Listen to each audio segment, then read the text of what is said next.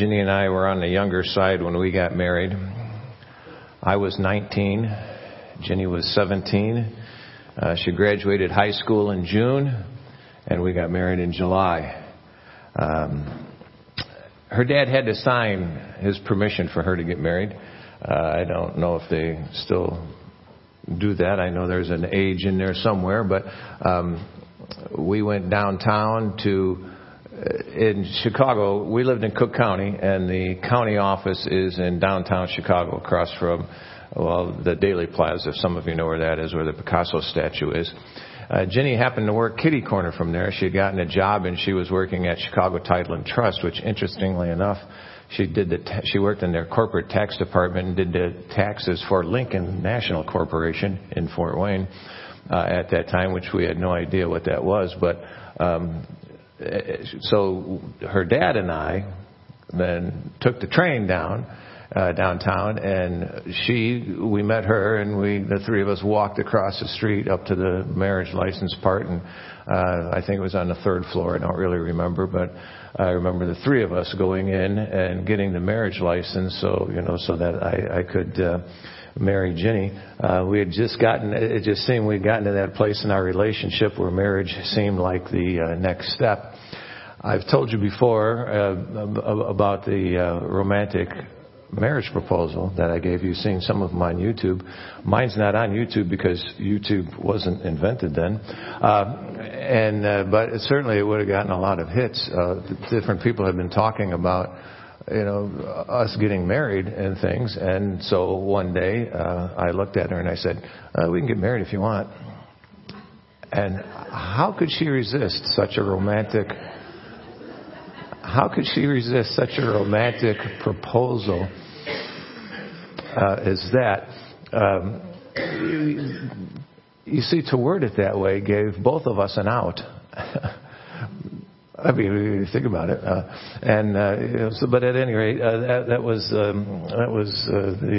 So I was thinking about this, and I thought, so was she 16 and I was 18 when we got engaged? I don't know. I have to look back. I think I still have the receipt from the ring we bought. And that was a surprise, too. We both walked into C.D. Peacock, which was a jeweler in Chicago, the suburbs anyway. And, we walked into C.D. Peacock and said, how about this one? She said, no, how about this one? And I said, well, okay. Because the one she picked out was cheaper. The one I picked out was nicer. It's just my opinion, but, what do I know? At any rate, she doesn't have that ring anymore because it was stolen, and she has a different one that I got her, which has absolutely nothing to do with the sermon. So, let's, this whole thing. I have frequently said that I married the right girl for all the wrong reasons, and it's very true. I did. There's no doubt in my mind that I married the right person. Then I wasn't even thinking about that. That didn't even enter my mind. I was marrying Ginny because it made me happy. I mean, that's why I was getting married, and that was, at that point, was a fine reason for me. I didn't take the step of marriage as seriously as I should. I do now. Not just for myself, but for anybody. I think marriage is critically important. I think the decision of getting married is second only to your decision of what you're going to do with Jesus. I think it's that important. Now, I do weddings, and I've done many of them. And before I do a wedding, I do premarital counseling with the couple because too many people really don't think about marriage when they're planning on getting married. They are just thinking about getting married. They're not thinking about marriage. And there's a huge difference. One is short term, the other is long term. And we need to, people prepare more to go to the grocery store than they do to get married. And that's just not the way it should be. On the wedding day, before, the ceremony starts, I go to the bride and groom, and you guys remember, those of you who have done the weddings, you'll remember. And I go to the bride and groom individually, and I say, are we still going through with this? because I really want that answer before the wedding rather than after. Now, I have learned to warn them that I'm going to ask them that question, So I do warn them now in premarital counseling. I didn't used to, and I could remember I went up and I asked somebody, "Are we still going through with this?" "What? Of course we are." Well, I didn't mean to shock you on your wedding day, but I just think, I think it's important. So far, everybody has said yes. Now, I have had one young man. He's not young anymore, but one young man during the premarital counseling decided he's not getting married. He is not, and he is still. That was over 30 years ago, and he is still not married. That was his decision then, and he's pretty much stuck with it. Well, here's how this all fits into the Advent story that we've been looking at. Now, last week we looked at the passage in Luke chapter 1 where we're told that an angel came, it says, to a virgin named Mary who was pledged to be married to Joseph, a descendant in the line of King David.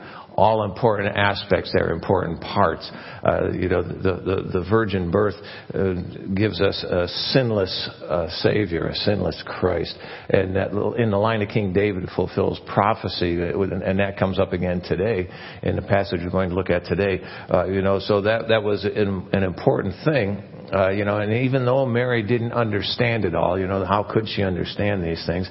Even though she didn't understand it all, she embraced real hope because she did understand that God could be trusted. That makes a huge difference. It makes a huge difference knowing and understanding that God can be trusted, because when you understand God can be trusted, you see that then I am free to be able to follow Him even though I don't understand sometimes the whys and the wherefores of all of those parts. Now, Mary's fiancé, Joseph, finds out that Mary is expecting a child, and he too doesn't understand it all. He doesn't want to go through with the wedding. His answer to the question of are we still going through with this was no. No, we're not still going through with this. But today we're going to see what a difference amazing love can make, particularly in tough situations. But let's pray first. Father, thank you for the way that you love us. Thank you for the people you put in our lives that love us, because we need that. We need to see it face to face sometimes. And it may not be certainly it should be in marriage, but Father, that's not the only place. You put other people in our lives too who show us love, real love, true love, amazing love. And I'm so grateful. I'm so grateful for that in those times and those people. And I think back on some, Father, who are no longer here.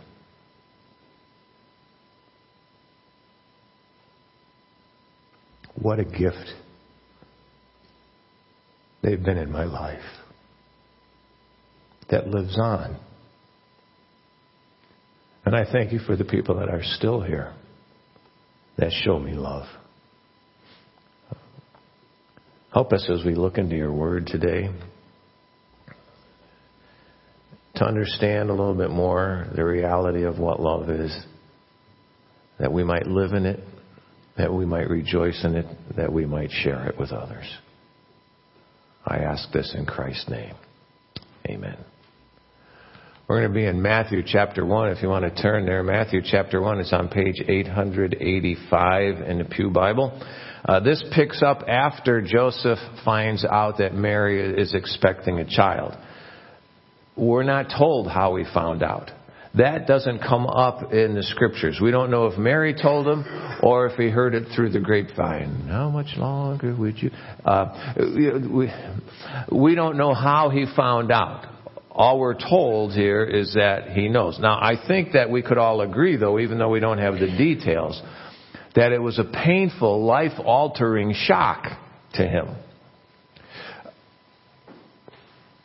Okay, so one of the dumb things I did after Jenny and I were engaged, and, let's see, we bought our house in May.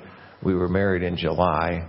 And so it was after May, because I remember where we were when I shared this brilliant idea I had with her. I said, what do you think about not getting married and just living together? Well, that didn't go well.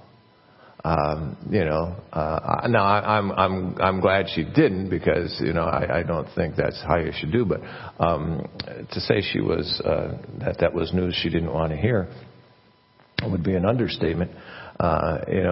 It didn't go over well. It's a shock. Well, here you can imagine, as you could imagine, here it is, and Joseph gets this life-altering news that Mary is going to have a child. Now, none of the Gospels tell us how Joseph found out. We're not told. For such a monumental event, as the birth of Christ, there is really very little information. There's only brief accounts given about some of the events surrounding his birth. Now, Mark is silent on the entire event. Mark doesn't give us any information on it at all. John's viewpoint really doesn't even he never even mentions Mary and Joseph. He just talks about the reality of, the in the beginning was the Word, and the Word was with God, and the Word was God. And he talks about, and then that the Word became flesh and dwelt among us. That's John's account. Now, Luke tells us how Mary found out she would become pregnant. We looked at that last week. And here, Matthew, in the Gospel of Matthew, he gives us some insight, as to how Joseph was dealing with the news, but not how he got the news. Pick up with me, verse 18. It says, the birth of Jesus Christ came about this way. After his mother Mary had been engaged to Joseph, it was discovered before they came together that she was pregnant by the Holy Spirit. So her husband Joseph, being a righteous man and not wanting to disgrace her publicly, decided to divorce her secretly. Now we're going to pause there for a minute. We're going to pick up again, so don't lose your place. Now, but what a shock to the system. Here, the woman that you're planning, the woman that you were planning on marrying becomes pregnant, and you are not the father. This is, we get the detail. It says she was pregnant by the Holy Spirit. It seems Joseph didn't have that information when he found out about Mary expecting. We're not really told. If Mary did share that information with him, it was too much for him to believe at first.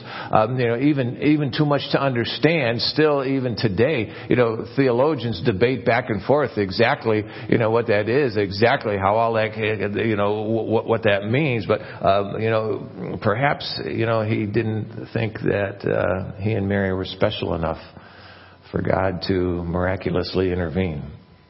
At least at first. We're not told. See, there's the thing. We're not told. We can only speculate. But it seems very clear from what we are told that he felt betrayed, because he had decided he was not going through with this wedding. So however it is he found out, he felt betrayed, and he was calling things off. You see, because at this point, Joseph was acting on what he thought he knew. But there was more. There was more to this than he knew. You see, for us, we need to continue to pay attention when we act on what we think we know. We need to continue to pay attention. Because we think we know, but we need to pay attention, because it could be that there is more to this than you know that is actually going on. In fact, again, I feel very confident in saying that no matter what's going on in your life, that there's more to it than you realize as you're standing there in that moment. And so be aware and continue to pay attention. Now, I am very impressed, and again, as I was reading through this week, studying it again, I am very impressed by Joseph's character here. Sometimes we look at Joseph with a bit of a lesser attitude. We look at it, we think of Mary as the more important one here, and Joseph is just kind of a miscellaneous detail. It's almost like Joseph was just there for, moral support or something, just to come alongside. But Joseph is a man of outstanding character and deep integrity. Let me remind you, Mary wasn't the only one chosen by God. Joseph was also chosen by God.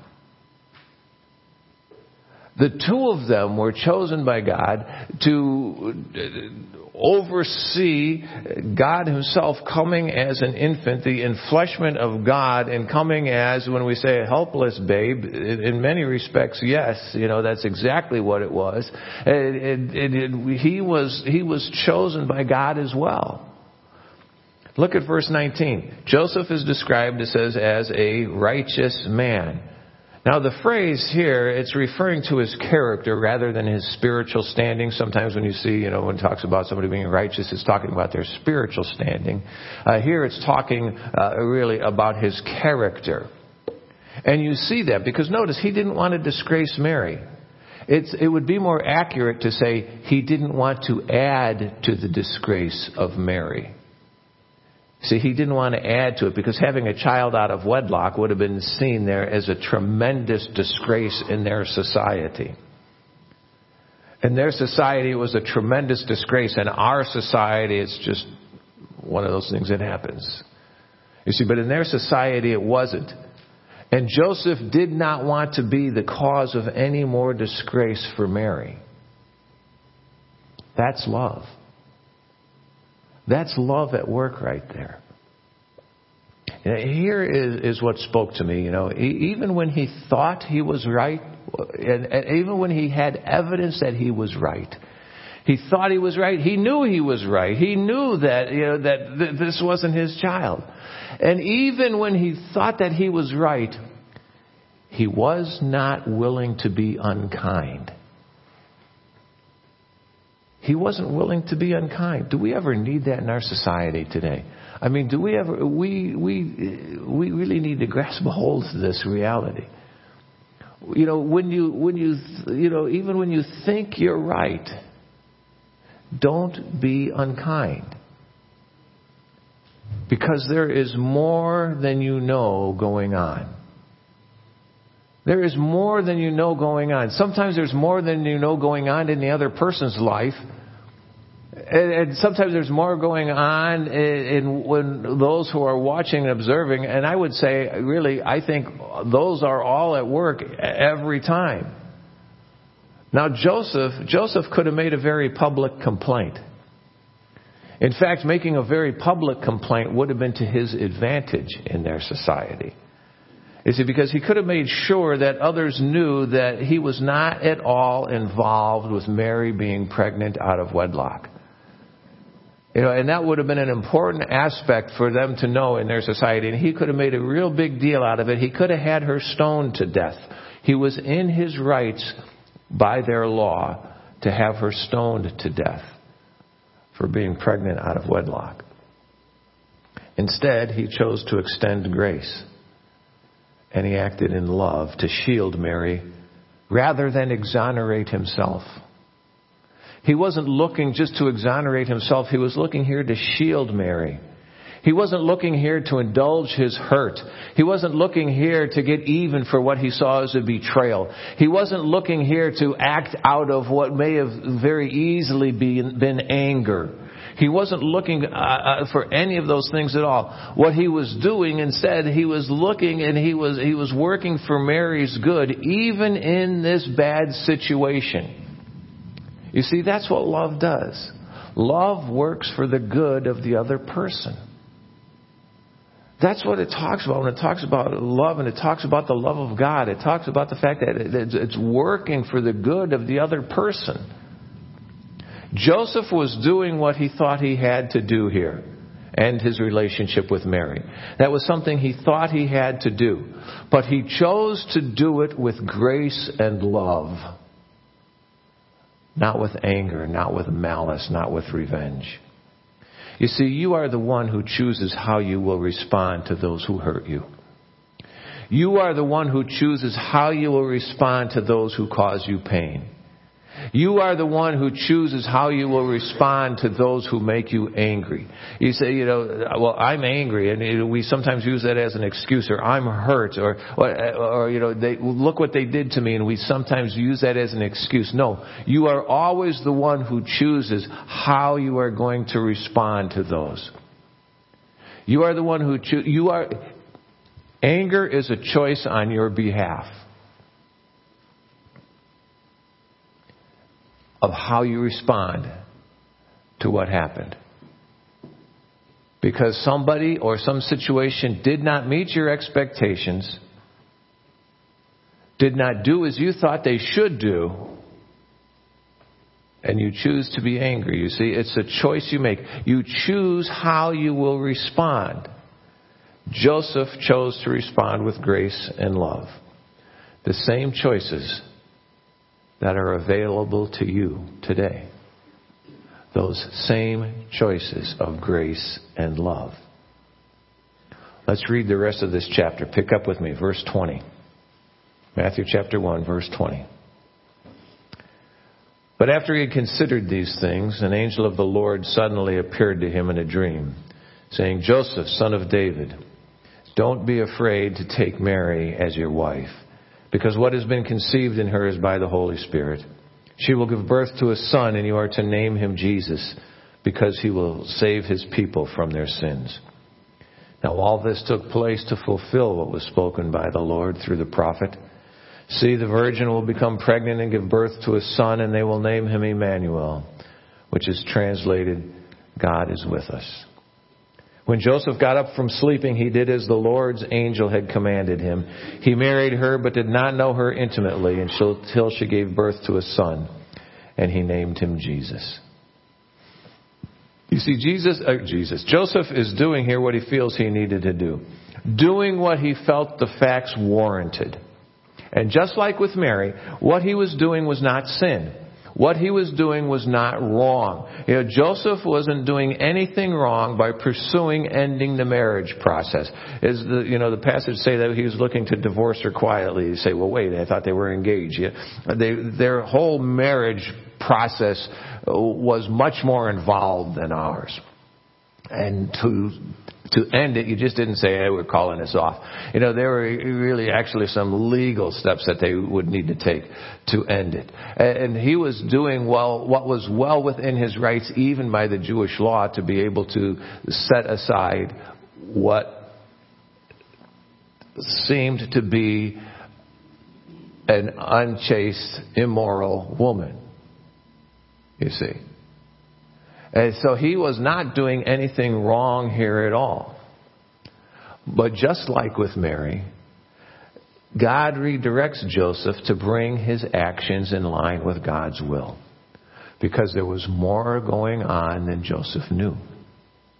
A couple of things stood out to me from these verses, for us. One is that I need to be willing to be wrong. I need to be willing to be wrong. Here's our problem with this. Sometimes we are so convinced that we are right that we stop listening. We are so convinced that we're right sometime that we stop listening, even to God. We stop listening even to God. Our mind is made up. And we stick with the facts we know, and sometimes we miss other facts then that will help bring clarity to the situation. That will help us to understand it better. That will help us to see things more clearly. And we ignore those because our mind is made up. I need to be willing to be wrong. Joseph was willing to be wrong, so he continued to listen. And because he continued to listen, he heard some pretty incredible things. Look what it says, verse 20. He said, what has been conceived in her is by the Holy Spirit. She'll give birth to a son.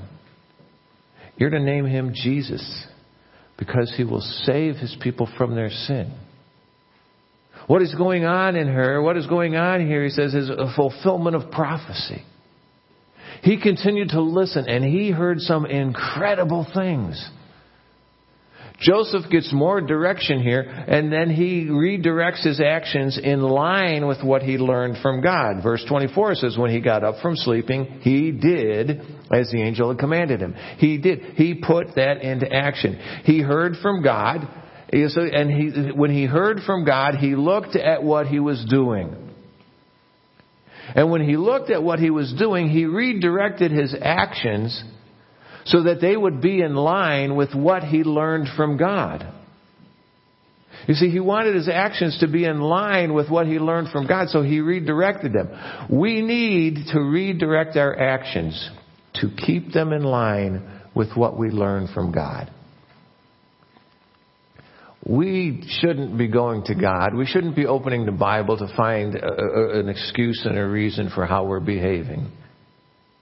What we should do is when we read His Word and we see what God says, we need to redirect our actions to keep them in line with what we learn from God. We do what we know. We do what we know to be best in following God. And when we learn more, we do better. You see, when we learn more, we do. I hope that you are better living for God now than you were a year ago. I really hope that you're living better for God now than you were a week ago. I hope that you're living better for God today than you were yesterday. You see, again, sometimes those changes are incremental, and those steps are small, but they need to be real. That what we learn from God, we begin to live and we redirect our actions in line with that. Now, did you catch that important phrase, don't be afraid to take Mary as your wife? I just love the way God brings in when commotion, there's an understatement, when turmoil comes, very often, you see there, don't be afraid. Don't be afraid. I can't think of a more upsetting thing to come into Joseph's life at that time as he's preparing to be married than to find out in his mind at that point beforehand that his wife to be was unfaithful to him. Don't be afraid to take Mary as your wife. Now, none of us are in the specific situation Joseph was. So we might tend to overlook that phrase a bit.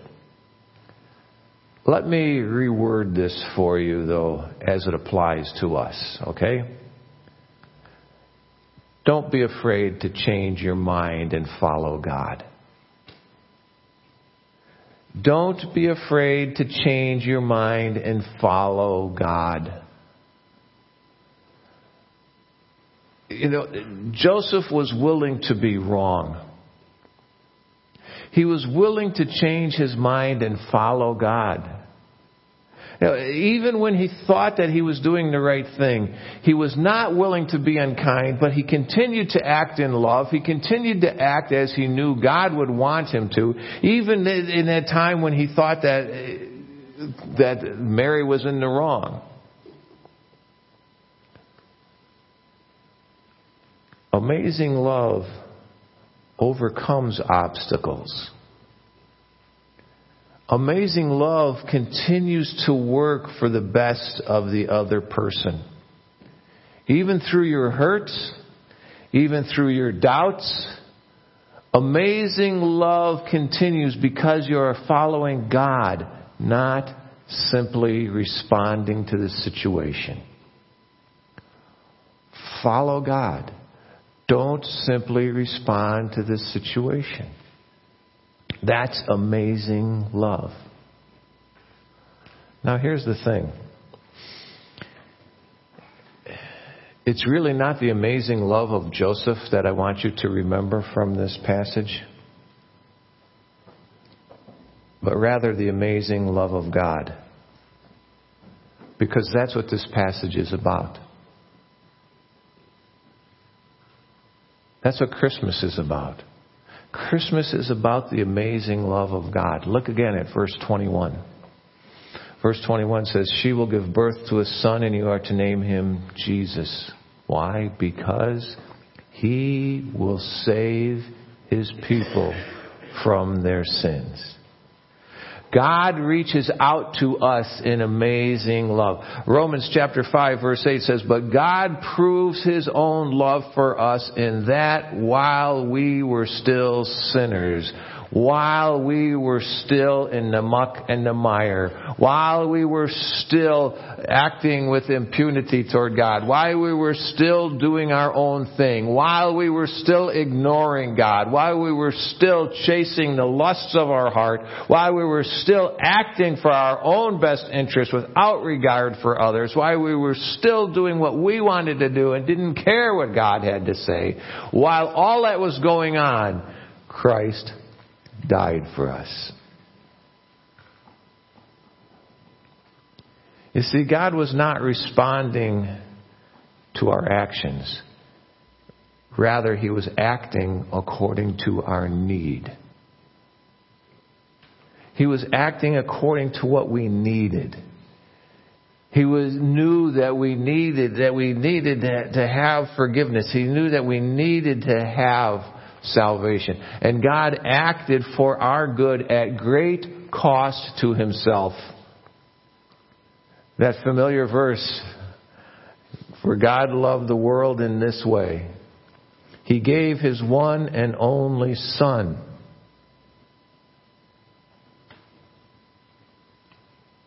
I couldn't imagine.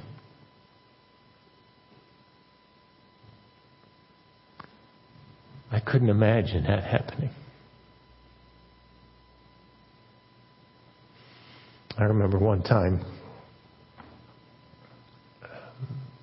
Peter was leaving our house when we lived in the parsonage.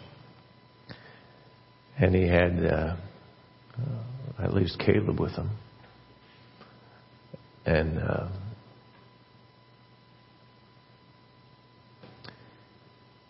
he backed out of our driveway. And there's a hill there.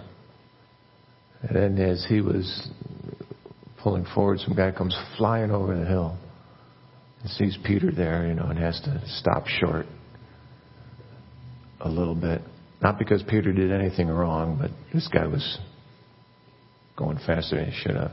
Well, he honked the horn at Peter repeatedly. Pete's pretty calm. This is the most excited I've seen him get driving. They got to the stop sign, and this guy's still honking. Peter got out of his car. That is so unlike him. You know what I did as a dad? I was heading that way because there was no one who was going to touch my son.